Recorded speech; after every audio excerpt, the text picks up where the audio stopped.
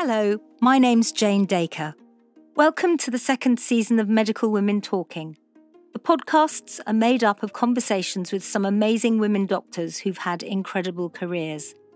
Being a woman and a doctor can be challenging, but these conversations are designed to be shared to help those women aspiring to fulfilling careers and to leadership roles. We hear a lot of negative stuff about medicine these days, but these inspiring stories show us that medicine can still be brilliant. Listen and be inspired. Professor Averil Mansfield needs no introduction. She's recently written an autobiography about her career. She was the first ever female professor of surgery in this country. She's a remarkable woman with a remarkable story. Perhaps a really interesting thing about her is that her dad was a welder. And what I'd like to start with is just to ask you to give me a potted history of your career so far. Starting with my early years? Yes, what made you want to do medicine in the first place? Well, I was a girl in Blackpool from a working class family, living in a council house where there were really no books. So a lot of my early influences came from the local library, and I can't speak too highly of those influences from the local library, where the librarian was prepared to recognise the sort of things I enjoyed reading and direct me to new things. And they included medicine, and in particular surgery. And I became, at the age of 8, fascinated by the stories of surgical exploits, people doing things for the first time without any knowledge that these things could work, even that people could survive having their chest opened or whatever it happened to be.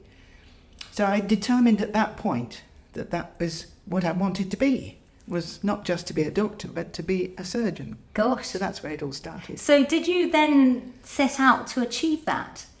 From then on, I was single-minded about it. That's what I wanted to be. My parents were very cautious, not surprisingly, working-class parents. My father was a welder, and the idea that a child of his could become a doctor was a step too far. And particularly, my mother thought it was way above my station, really, to even suggest that. In fact, on one occasion, I won a prize at school, and it got into the local paper, Averil wants to nurse. Now, I have no problems with nursing. That's a wonderful career, but I wanted to be a doctor, and I was really cross about that. So what, was any of that to do with you being a girl? It might have been, but that was not made evident to me. My father and mother never really paid any kind of notice of the fact that I happened to be female. It was I could do whatever I wanted to do, really, except not to aim too high. Right, and did you have siblings? No, I was one alone. Okay, so... I nearly killed my mother when I was born, so she never again. Never again, yes, indeed.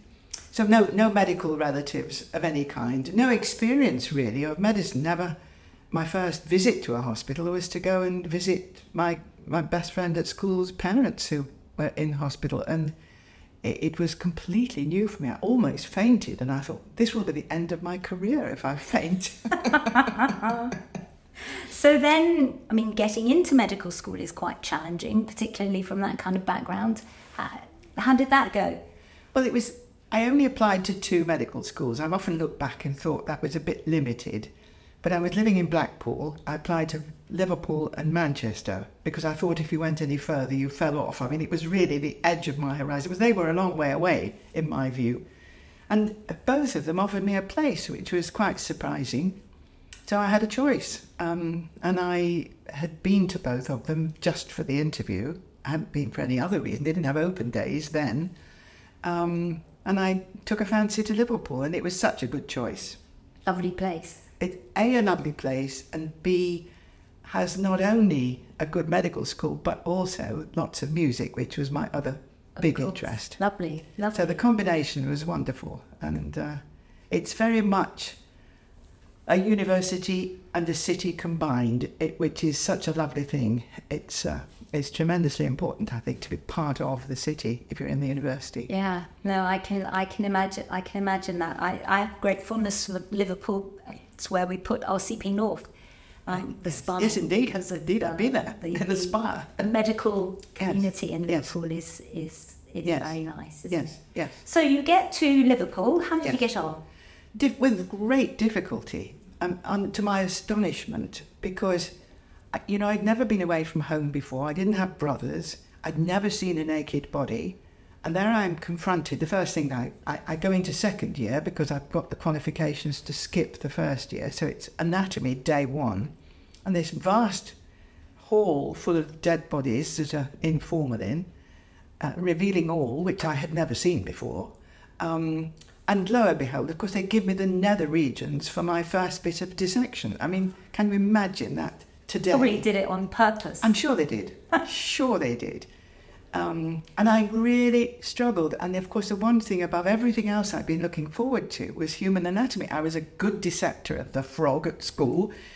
And, the idea that I'm going to dissect a human body was exciting, but it really overwhelmed me. And I just backed off and didn't do terribly well at all.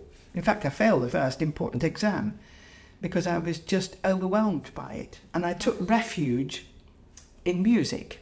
There's no doubt about that. I was good at the music. I was better at the music than I was at the anatomy, surprisingly. And so I did that. But of course, when I'd failed the exam, I realised this could be the end of my career, and I knuckled down and passed it, of course. Never failed anything after that, but it was a big shock. Gosh, yes, and something that comes to everybody at some stage, doesn't it? Yeah. And so how did you get on after that? You presumably got it the next time. I got it the next time, and then, of course, it was straight into clinical medicine, which was what I wanted, and I loved it. I just adored the rest of my course. And then when I graduated, I then became a house officer in Liverpool. And that probably was one of the happiest years of my life. It's kind of crazy looking back, because we worked all the hours God sent. We really did. I can remember saying to my boss, "Is there any time off in this job?" Which was a bit of a risque thing to say to your boss. And he said that, "I suppose you could go into Liverpool on a Wednesday evening, provided you're back in time to do the night round." I remember those words. And that basically was it. For the next year, you were almost a prisoner in the hospital. But the great thing is, you were with a group of like-minded people you lived in. You had that support structure, the firm structure that we now seem to have lost. And it was tremendously supportive, and I absolutely loved it. I was learning on the job. I had an Australian registrar with whom I confided about my ambition to become a surgeon. So he then took me step by step through increasing severity of surgery to the point when I was doing appendectomies as a house officer. Gosh. Imagine that today. Gosh. How wonderful that was. I did about 20 as a house officer. Wow. And then was prepared to say to me, "You can do it. You'll be fine. You can go for this career. It will be okay." Which is so valuable. I can't tell you how valuable that was. To have somebody who would actually assess you, not just your skills, but your resilience. I guess that was a big part of it. The fact that you might have been up all night, and yet you were still capable of going and assisting with an aorta or something. That was what he was looking at. It was just the skills. So quite inspirational. Yeah. Is he still around? No, he's not. He's dead. And his boss, there were three of them. There was the professor, and then there were two other consultants. But the junior of those three, who I thought had been there forever, but of course was not terribly old, and he was just learning vascular surgery. It was all brand new. And so he was my inspiration, really, the consultant, Edgar Parry, who was a Welshman and just a wonderful person to work with, was a good example of how to behave as a surgeon. I mean, never saw him lose his temper or get angry. The worst I ever heard him say in theatre was "damn," and that with a Welsh accent. I mean, he really could put a Welsh accent into the word "damn." I mean, that was absolutely the worst I ever heard. And I always had that belief that he would get out of any difficulties that he got into in a complex bit of surgery. I had that confidence. And he also had this wonderful attitude that his job, this was much more evident later when I became a registrar, but that his job was to make me better than him. Not to just bring me up to that standard, but to actually encourage me to go one step further. So did you stay in the same hospital for your registrar jobs? I went back to it. It's interesting because I did a year, 6 months of house surgeon, then 6 months house physician. Then I did obstetrics and gynecology because many people said that would be a better career for a woman. Okay. You know how it was. Yes, I do. And so I did it and did not like it and had no desire to become an obstetrician and gynecologist, none at all. And so then went back to being the senior house officer in surgery in a different hospital. Then later went off to the States for 2 years.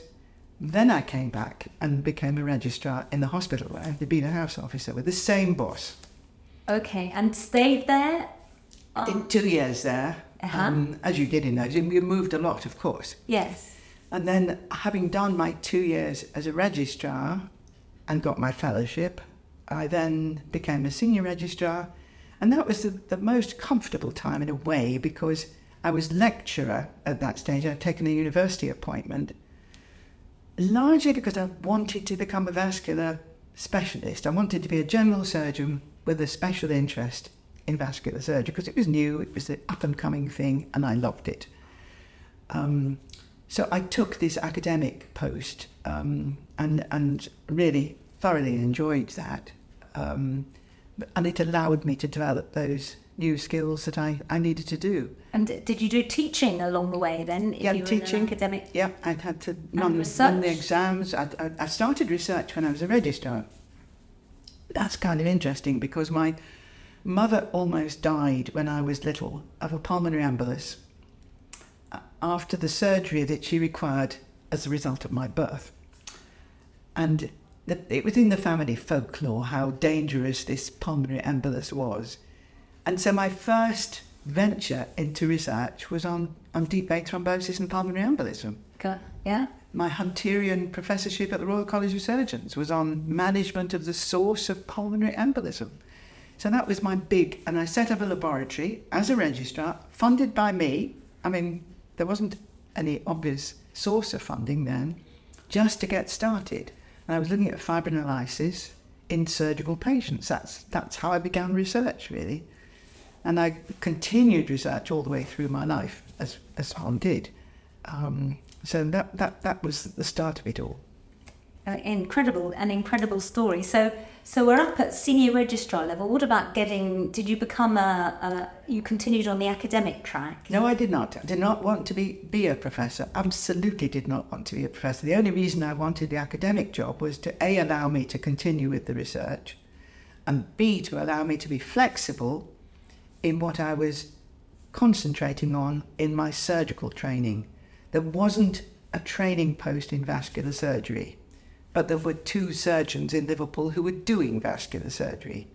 So this was a way of my manipulating my life so I could go and learn from those surgeons. Right, by having a post that didn't really exist or didn't exist before, by making your own post. Yes, basically making your own training. Yeah. We used to be able to do that. We could do it. We can't anymore. We can't do it anymore, which is a good thing and maybe not such a good thing. So what happened next? Well, the next thing that happened, of course, is that suddenly in 1 year, 1972, it just so happens, everything seemed to happen at once. I got a Hunterian professorship. I got the Moynihan Fellowship of the Association of Surgeons, which took me off to the States for 10 weeks. Everything happened at once, and then I applied for a consultant job, and amazingly, I got it. It was a second application. The first one I did not get, and I was shattered by that, but was perfectly content not to be coming to London, which is where the first application was for. And my second application was for the teaching hospital in Liverpool, and I got that job, and I was so excited to get that. It was wonderful, wonderful. So I was appointed NHS consultant to 2 of the 3 teaching hospitals. So my time was split between the 2. Both of them, of course, thought they owned me full-time, as happens when you split your job. And I was doing general surgery, but introducing to both of those hospitals vascular surgery for the first time. things like aneurysms and bypasses and carotids, and it was new, and that meant engaging with the nursing staff, with the theatre staff, and particularly, of course, with the anaesthetists who needed to get used to this new branch of surgery, which they all enjoyed, as did I, but it developed from then on. And so were you there for a while then as a consultant? I was a consultant for 10 years, and then met Jack, and he was in London, and I was in Liverpool. We both had good consultant surgical jobs. Neither of us wished to move, but in the end I moved to London, and it was a fantastic move for me, of course. I didn't want to quit Liverpool, but at the same time I can see, looking back on it, that it was an extremely good move from my point of view, because moving to St Mary's, where Felix Escott had done the first carotid endarterectomy in the world, was a good place to start my future career as a pure vascular surgeon, because once I moved to London, I stopped doing general surgery on the advice of Hugh Dudley. Hugh Dudley said to me, "You need to concentrate on vascular surgery." I was reluctant, but it was the right So at thing to that do. time, you wouldn't have had very many female role models. You wouldn't have had very many female colleagues. No. How did you get on? How did you manage? Well, there were a couple of women, and I'm going to mention both of them. One was Phyllis George, who was at the Royal Free, and one was Margaret Gilchick, who was also in the Mary circuit of hospitals. And both of them were very happy to give me a bit of advice, usually in the ladies' cloakroom, prior to giving a talk, perhaps, just to help me to get through that next step in my career. And Phyllis George was the person who suggested I applied for the council of the college, and said, "But don't say anything, don't tell anybody I suggested it, just do it, So I did, and amazingly got onto the council of the College of Surgeons. So that was all very good indeed. And became vice president? Eventually vice president, yes. I rose to Probably the the first. Were you the first? No, Phyllis George had been She vice was the president. first, I was was the she? second. Okay. Yes, I was the second. But breaking barriers all the way along, though, Yes, being yes. the first female professor.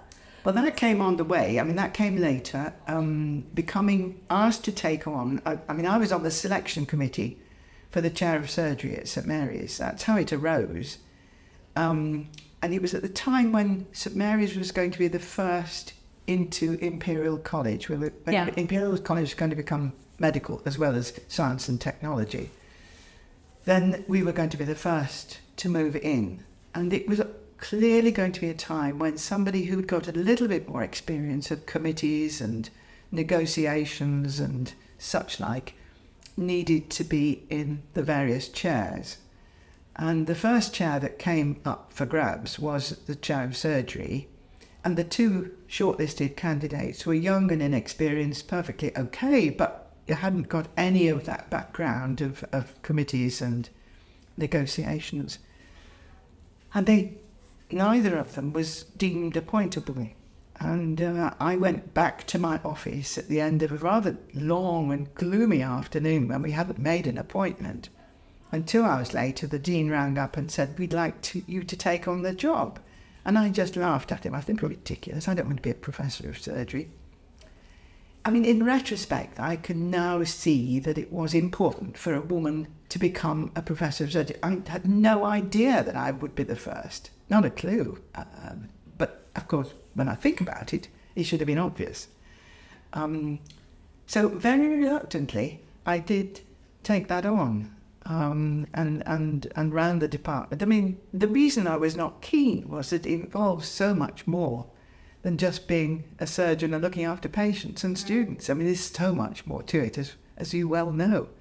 Particularly the running of the finances, which I found very difficult. Yeah, I don't like running money things, but you've got to do it, and you've got to do it very carefully. Yeah, indeed, otherwise you're out on a limb. Yeah, that's it. Yes, it's not my comfort zone either. No. So you've talked about, or you've reflected on a really positive career path as if you've glided through and it's all been absolutely fantastic. And I hear people saying, well, it's all right for you, but there must have been some bumps in the road. But there were remarkably few, in all honesty.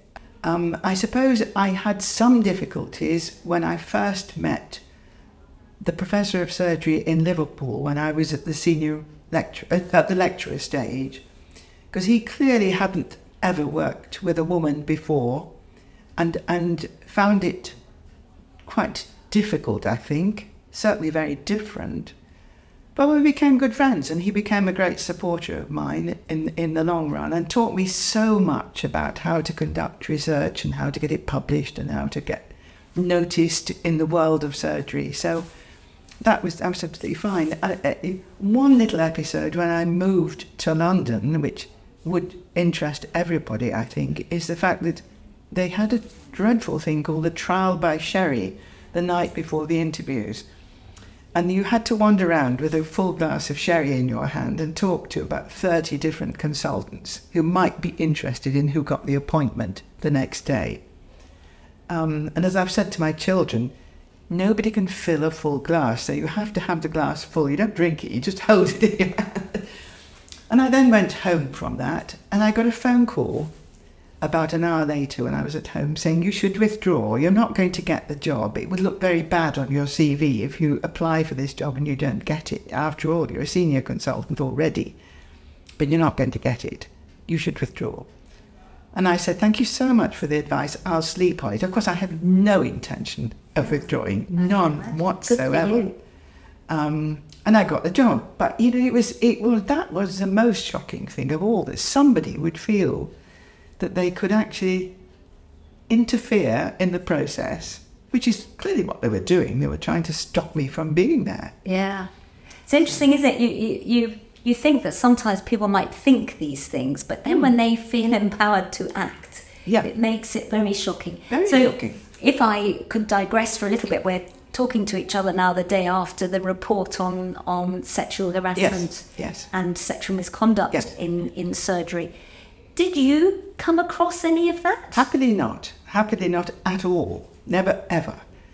And I don't understand why some people are subjected to it at all. I mean, it is totally wrong and should never happen. I simply can't understand it.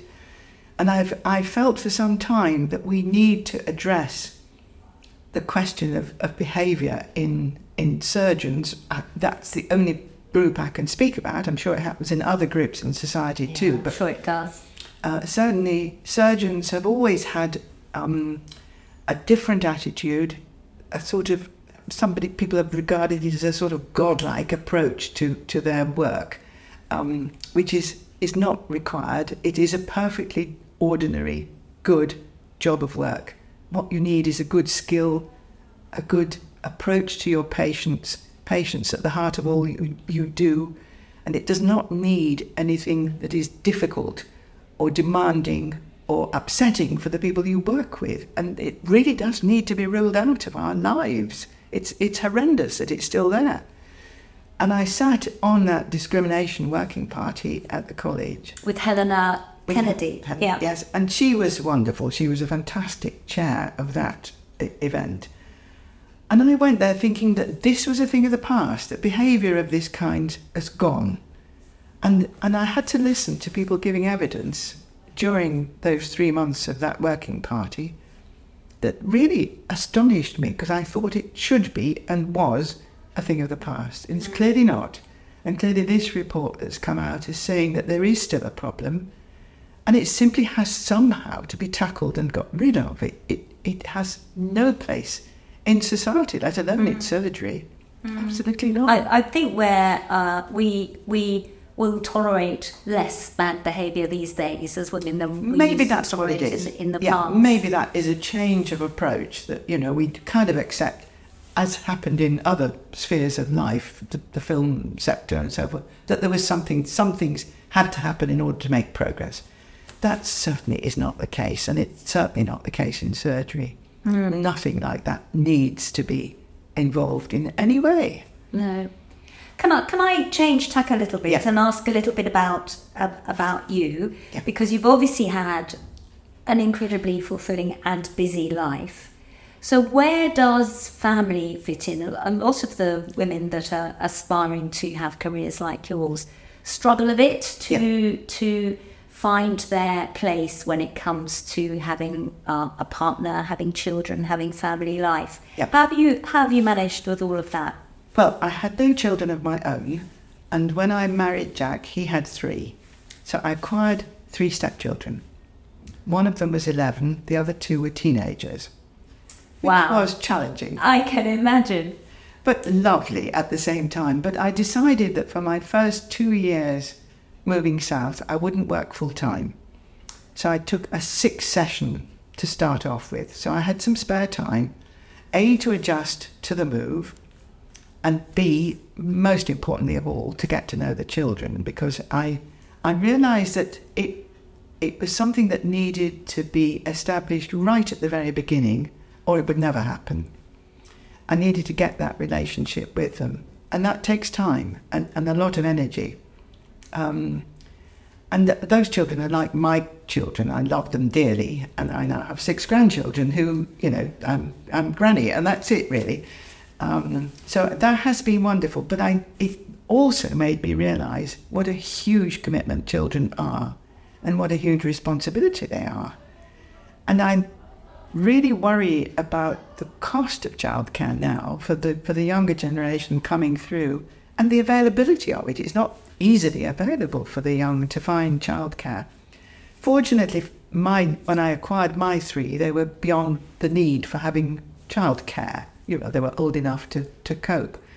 But if you've got babies, it must be extremely difficult if you want to go back to work and find proper care to look after them. So it was really educational for me to discover that, but also a very happy ending to my career. Very nice. So do you do grandparent duties these days? I do. I mean, I'm one of these people who loves them when they get to the point that you can have a conversation with them. I like them better at that stage. So teenagers are fine. I'm very happy with them. Yeah. Yes, I do. I spend a lot of time with them. Well, I think we all get roped in because childcare is so difficult. Yes, indeed. So Indeed. difficult Yes. to manage. Yeah. Okay, well, we're coming to the end of our time. Yeah. So can I just ask you to think back over your career and think what advice you might give to aspiring women who want to go through medicine and either be surgeons or become leaders or whatever. What would you say to inspire them and help them along their way? I think one of the things that matters most to me is that you are not just a surgeon, you are a human being as well, and you have a family and you have interests which you maintain. So for me, crucial to the enjoyment of my life has been the maintenance of those 2 other things, the family and music. And music dominates my retirement in a big way. It really does. It's very important to me. But I maintained it to a degree all the way through. It's very easy to drop your interests when you're flat out being a surgeon. But you'll be grateful if you are a trainee surgeon eventually that you've maintained it and you have those skills that are still with you when you reach the retirement age. And I think the other word that I've used many times with junior doctors in their training grades is focus, because it's one thing I never really had. I never was very good at focusing. But the really successful people are able to focus in on a topic or a subject almost to the exclusion of everything else, and get to progress that topic to the end point, to the successful point at the end of it in your researches or your studies or whatever it happens to be. Or perhaps in playing the cello, because I know from reliable sources that you are an aspiring and probably very good cellist. I'm not a very good cellist, I'm a much better pianist. But well, Averil, thank you very much for talking to me Not at today. all. It's been lovely. Thank you. Thank you for listening to this episode of Medical Women Talking. It's been a privilege to spend time with all these medical women. I hope you've enjoyed listening to this season. Don't forget, there are many other interviews in Season 1.